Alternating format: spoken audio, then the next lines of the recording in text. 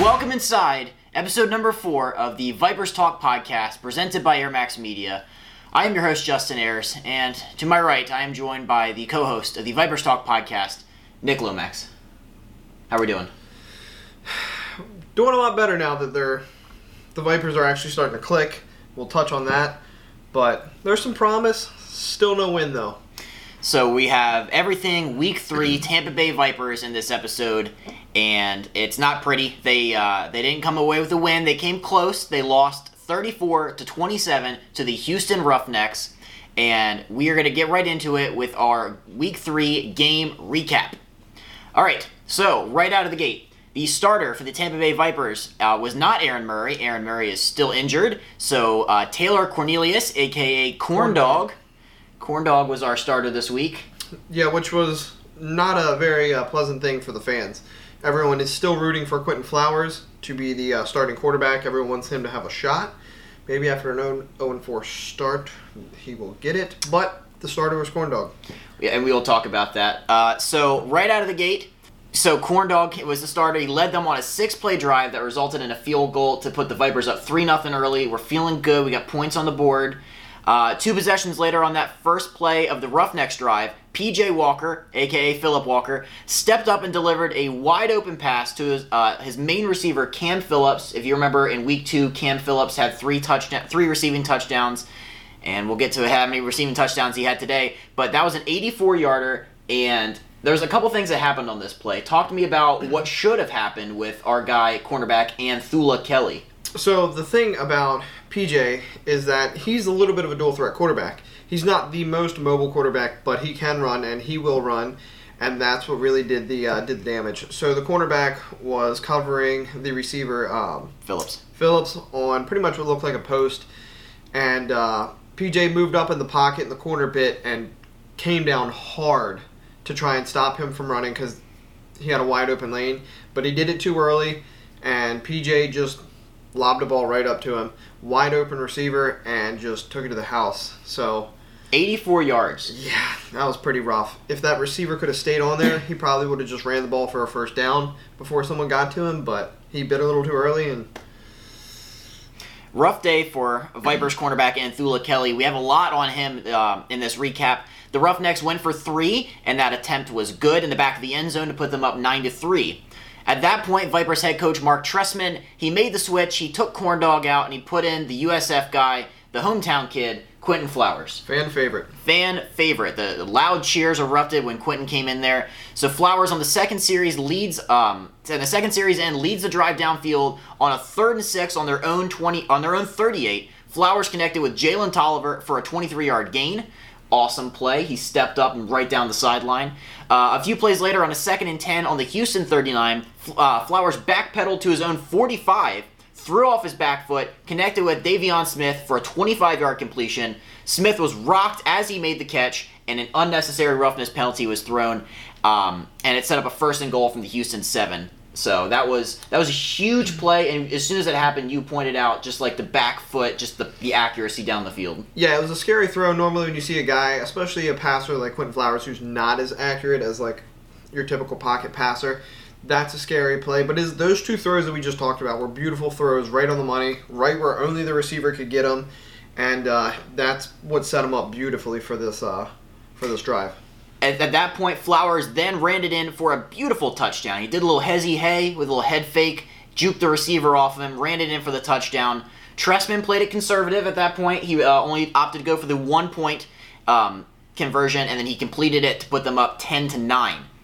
On the next play, P.J. Walker and the Roughnecks carved up the Vipers' run defense, and at that point, up until that point, I had been saying, you know what, this Vipers run defense is holding strong, they're doing their job, and the Roughnecks just carved them up.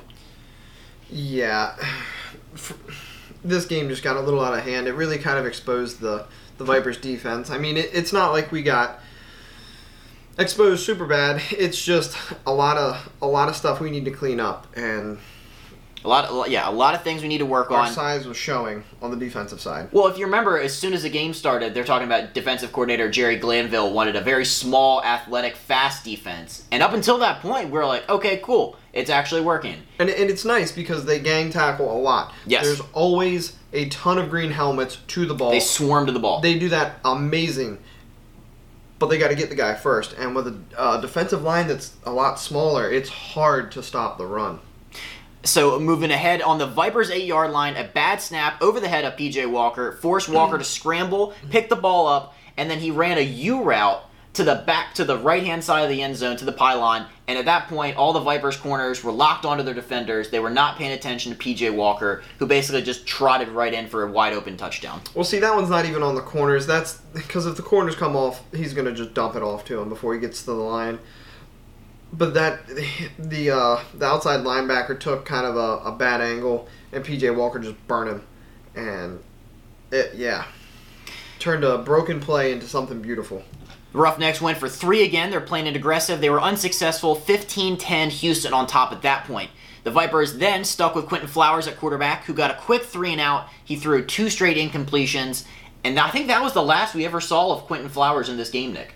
Yeah, he did not get to play in the second half.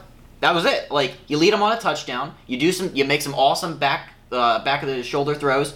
Nothing. So next Roughnecks possession, they marched down the field. Cornerback Anthula Kelly, remember that name. We were talking about him a lot. He got burnt on a short pass, which the Roughnecks turned into a 26-yard gain. They then kicked a field goal to make it 18-10 Houston. So Anthula Kelly's not having a great game. I feel like every time we do one of these, we have like one guy on defense who consistently just messes up and has not, like, everybody needs to have a great game, and then we have one guy that just has a historically bad game. Yeah, the only problem with him is it seems like he really didn't get much help from like the safety role from the safety or from the defensive coordinator. I really think they should have helped because he was guarding Phillips. Yeah. So that's not an easy job. So I think they should have pulled New England and double covered him, had your whatever corner Kelly is, and then put the safety over top. We have very good safeties. So could have helped them out a little bit more there to kind of ease the pain so that way we didn't get destroyed, but it's not what happened. They had too much trust in Kelly. I'm not sure why. So next, we have Corndog back in at quarterback, of course. Corndog is actually doing some good stuff. He's completing passes he was supposed to over the middle, wide open passes in the middle of the field, led the Vipers down the field with ease. He then got them to the 1-yard line where a QB sneak by Corndog made it 18-16 Vipers. Vipers then went for 2, and Corndog completed it, so we're tied up at 18 all. So Corndog making some very accurate throws in the middle of the field. They've got some big wide receivers. Dan Williams is like 6'2", 220. So a lot of guys with a lot of size makes it probably a lot easier for Taylor Cornelius. Yeah. So it's halftime at that point. So third quarter, the next Roughnecks possession on a 3rd and 1 from their own 29. P.J. Walker throws a deep pass downfield to former NFL player Sammy Coates. Again, cornerback Anthula Kelly makes the mistake and gets called for a pass interference. Excuse me. Getting choked up over there. I am. Anthula Kelly. This the cornerback play in this league really gets you choked up. No, Kelly just got called. Not making an attempt at the ball, and that's what really messed us up. He just runs into receivers. He not a lot of awareness. So that play, it went from the Roughnecks 29 to the Vipers 35, which, good lord, Walker would eventually throw a touchdown to Cam Phillips again, and they got the 2-pointer to make it 26-18 Houston. Corndog stays in. Corndog is still in at quarterback. Which is kind of weird. We're not going quarterback by committee in the second half. Trestman wants a quarterback by committee until he doesn't, and then at that point he wants to stick with one. So it's very hard to gauge what Trestman's thinking. But Corndog made some impressive throws. He had a 24-yarder to Jalen Tolliver, and then a 20-yarder to my guy Dan Williams for the touchdown. And that Dan Williams touchdown was pretty, right along the sidelines. He did a little hezzy-hey there. And this is my favorite thing about this, is that they did the campfire celebration around the ball, where they all sit in a circle and they're all like pretending the ball is the fire. They've been saving this up for the first 2 weeks. They've probably been practicing a lot of time to practice this move, and then a defender from the Roughnecks comes up and snatches the ball out of the middle, and just took all the fun out of that. A 2-point attempt was no good, so it's 26-24 Houston, still on top. moving ahead a little bit, Houston has a 3-and-out. The Vipers get the ball back, and they get a 43-yarder from former Dolphins kicker Andrew Franks, 27-26 Vipers. So we got the lead back. We're doing some things. Real good game, a lot of lead changes. Feeling pretty good to be a Vipers fan right now. Hang on a second, because a few plays later, P.J. Walker to Phillips again for his third touchdown of the game, 32-27. But before that, to set that drive up, Anthula Kelly was called for another pass interference. That moved the ball from the Houston 45 to the Tampa 25. So that pass interference set up the touchdown from Walker to Phillips again. Anthula Kelly, come on. Yeah, not a good game for him. There's not much else to say. He's just playing the receiver's eyes. Right. He's just running stride for stride. They throw the ball up, and he just looks at him. He's like, all right, time to just throw my hands up. It was, I don't, I hope Anthony Kelly gets better. It's, whenever you're watching this game, and you're like, okay, there's a pass interference, it's 23, oh, that's Kelly again. You're looking for that number 23, and any time it came up on a long pass play. Well, first of all, Walker was targeting his side of the field the entire game. Yeah. So, I mean, Kelly did not have a great game. So it's 34-27 Houston. All right, so here's something interesting. So the Vipers, they get the ball back. There's a minute 53 left on the clock. They're at the 50-yard line. Here's their play calling, and we're going to talk about the play calling, how it switched from Trestman to the offensive coordinator in just a second. But the offensive coordinator to that point had been calling a good game, but we got to talk about this. So the last drive down the field, they're minute 53 at the 50-yard line. Incomplete short pass from Corndog. They then ran it for 9 yards. All right? Not the worst idea. That's almost a first down. So you're thinking, all right, we're going to set some stuff up. They ran it again for 2 yards. They get the first down. They ran it again for negative 3 yards. Yeah. So we have 3 consecutive running plays. The clock is running. I guess they figure, or if nothing else, actually at that point, why even go for a field goal? They have to get a touchdown at that point. No, yeah, you have to get a touchdown. I think they were just trying to keep Corndog settled, and I think they were just trying to catch him off guard with all these runs, honestly. And then the Roughnecks kind of bit onto what they were doing. They're like, all right, it's 3 straight runs. He's going to have to throw it eventually. The next play, Corndog threw the ball, picked off. That's the game. Yeah, bad throw, bad decision. Corndog, he's good until he gets under pressure in the red zone, and then it's just downhill. Curious decision not to go to Quentin Flowers at that point. See, and that's where I think the quarterback by committee would work in this situation. Just Flowers in the red zone, just because of his scrambling ability, because Corndog cannot find a receiver in the red zone. He's had 2 4-and-outs in the red zone. He did it last week, and he did it this week.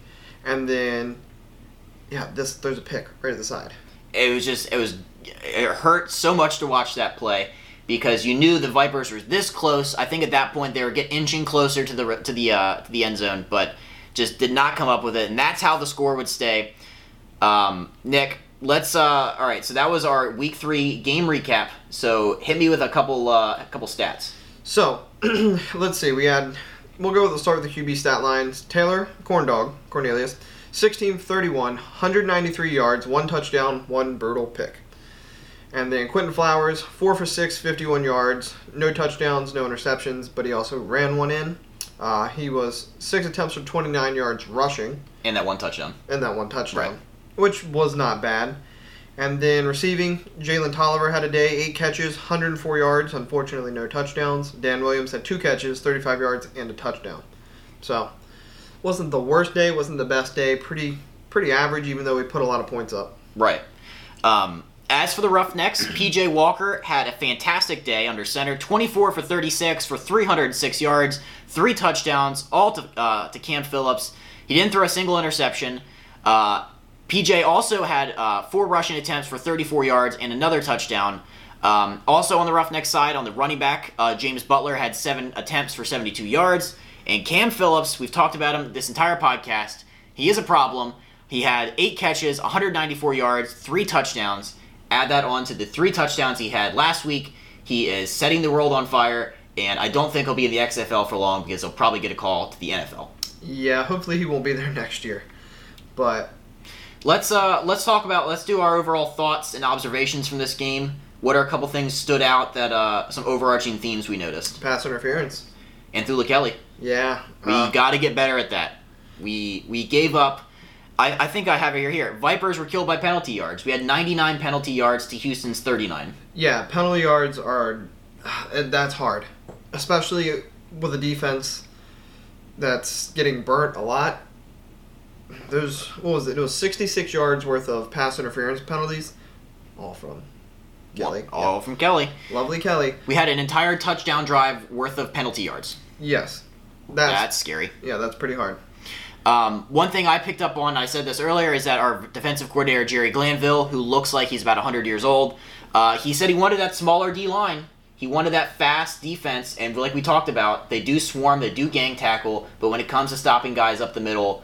Yeah, you don't have any meat, you can't stop them. Can't stop them. We're giving up like 12, 15-yard runs every time to the Roughnecks, and then the Roughnecks running back had a day. So yeah, also 5 lead changes. Yes, which was awesome. It did make the game very enjoyable. It was exciting. This was one of the better football games, college and pro, that I've seen in a while. I will admit, I really enjoyed this one. Not just because it was the Vipers, Yep. but just because it was back and forth. Yes. You didn't know what was going to happen. And plus you had Cam Phillips just scorching everyone. I mean, that guy is actually incredible. Also, P.J. Walker. P.J. Walker, I feel like, will be back in the NFL next year. Yeah, he is a viable He's too good for this league. Yeah. We got to talk about our quarterback. Quentin Flowers was a difference maker when he was in the game. Houston had to game plan for this guy. That's the one thing I liked about the mic'd up we had, was that the Roughnecks were like trying to game plan for Walker, and you can kind of get inside the mind of like, all right, we got to stop this guy. And then Trestman did all the work for him because he just never put him back in. Well, yeah, so Trestman, I think, is on the Roughnecks side. Double agent. Yeah, he is a double agent. I don't understand. So Flowers, when he got in, the whole stadium erupted. Does USF play at Raymond James?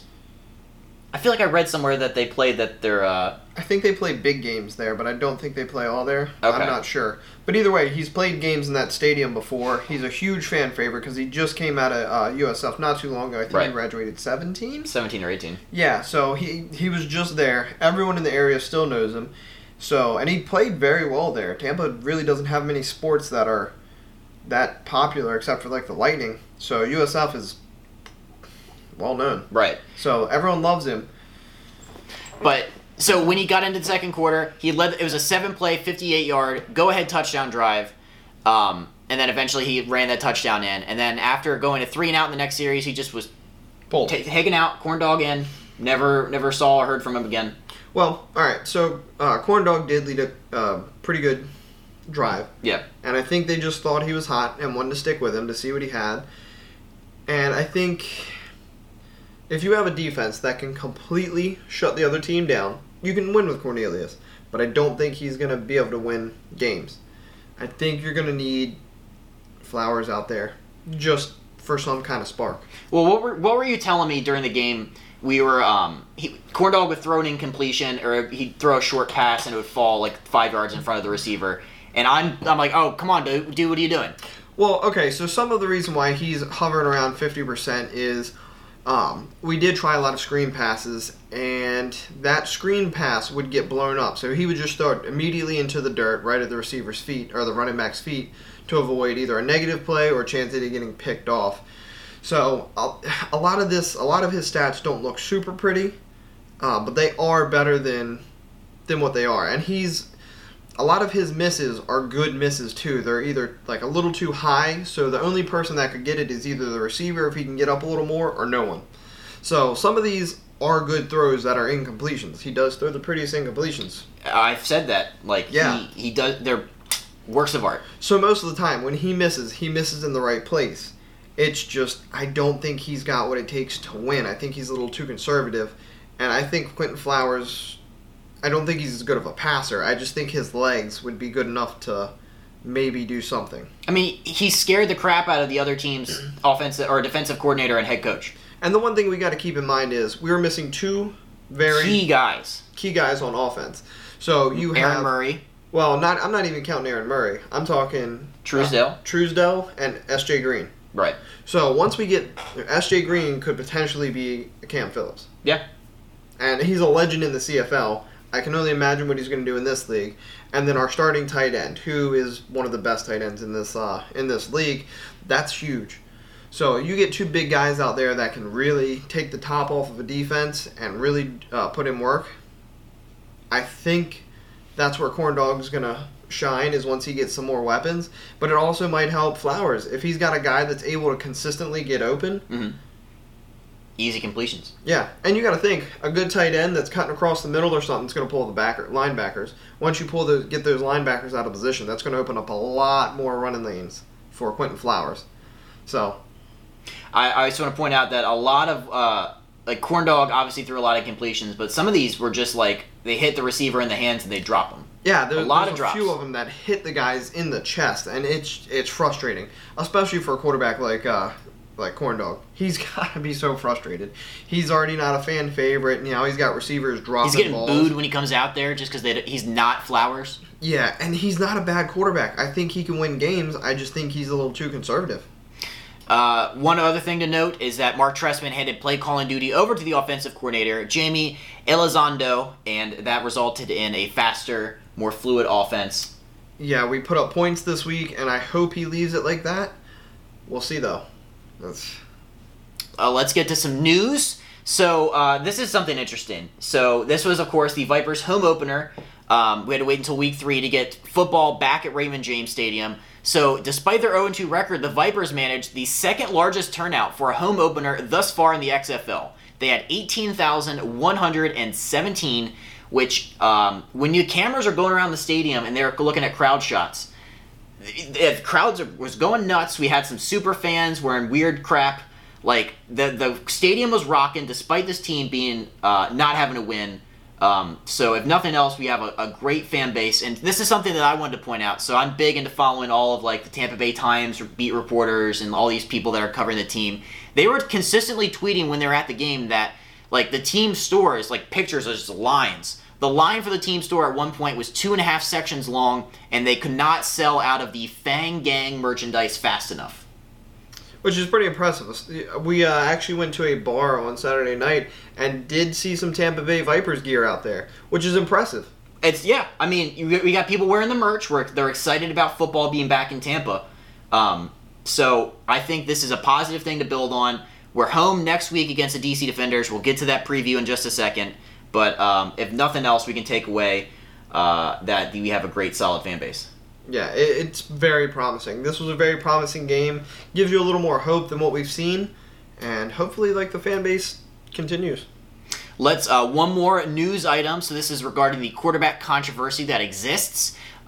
So Mark Trestman after the game said, "quote It's something everybody is going to ask. We decided to stick with the plan and keep Corn Dog in there." Actually, he said Taylor. And certainly, as we look back, that's part of getting to work through this process. We will look back. You have to stand behind what you call and the plays that you run. So Trestman is sticking to his guns, whether that be right or wrong. But he has the final say, and when Flowers comes out, that's all him. Yeah. After the game, Quentin Flowers was asked if he believes if he should be the Viper starter. And he was frustrated. He said, quote, "Everybody feels like they should be the starter. It's guys that should be playing, and you're limiting guys, not playing guys, so it's tough. But I know whenever these guys' numbers are called, or when my number is called, we're going to be ready." So he's trying to stay positive. Yeah, he's giving the very political answer with that one, and which is what he should do, trying to show that he's a leader. He's already got the fans on his side. Hopefully, right. I don't know. I think they should give him a shot. I think so, Start too. him for one game and see what happens. Don't pull him. Well, unless Murray. We've said this, that Aaron Murray is the best quarterback on this team. And that's true. If he's ready to go week 4, you got to start him. And one thing is, Aaron Murray played the first week, which was the first game they had played. That's basically a preseason game to most guys. So the team's still kind of figuring things out, meshing together. I think they could go and beat the Guardians now, but only time will tell. But yeah, I would go with Murray if he's ready. Then Cornelius. I would like to see more Flowers. Yeah. Red zone, 2-minute drill. Or just work him into some packages. You can do a double forward pass now. Let's use it. Other teams are doing that. We had our first one, I think it was this week, over this weekend. So double forward pass, just put him in there. He's got the legs to make any kind of play work, even if the play breaks down. There was one play where the center snapped the ball over Flowers' head. He still caught it, but then he turned what usually, like if that was Corn Dog back there, he would probably just have to throw away it or take a sack or whatever. But Flowers ran out and turned it into, I think, an 8-yard run, almost a first down. Yeah, no, he's very mobile, and he can turn a lot of plays into positive gains. Yeah, and it's just his passing. He doesn't read defenses very well, and he waits for wide open receivers. So I think if they can work on that a little bit, he will be the clear-cut starter. Last up for you guys, we have the Week 4 preview. So Tampa Bay, they will stay at Raymond James Stadium. They'll be at home. They're going to take on the DC Defenders. That is Sunday, March 1st, 7 p.m., ESPN2 if you're watching on TV. So DC Defenders, Week 3, we're coming into this game. They had not lost a game yet. They were crushing it, lighting the league on fire, and then they ended up losing 39-9 to the Los Angeles Wildcats. Yeah, no one saw that coming. The Defenders obviously undefeated, usually ranked number 1 or 2 in power rankings. Go into LA, who is the one team ranked just as bad as the Vipers. LA was 0-2 as well. Yeah, and a lot of power rankings had the Vipers ahead of the Wildcats, and the Wildcats took it to them. So, DC Defenders quarterback Cardale Jones, who everybody was talking about, he was the darling of the XFL. He entered Week 3 leading the league in passing yards with 511, and in Week 3 he threw just 103 passing yards, and he threw 4 interceptions. No touchdowns. Yeah, and I think this is Cardale Jones' first loss. You're going back to high school, right? Because, he went Ohio State, yeah. And then in the NFL for that cup of coffee. That is the first time he's lost in probably 7 years. Yeah, that's crazy. So the only Defenders touchdown of Week 3 came from running back Nick Brossette, who finished the day with 75 yards on the ground. And that was in garbage time. That was garbage time. They punted one in there. And so the Wildcats, I thought this was interesting. They entered Week 3 0-2. They had only scored 4 touchdowns, and they had given up 8 in 2 weeks. And then today, 39 points on the board.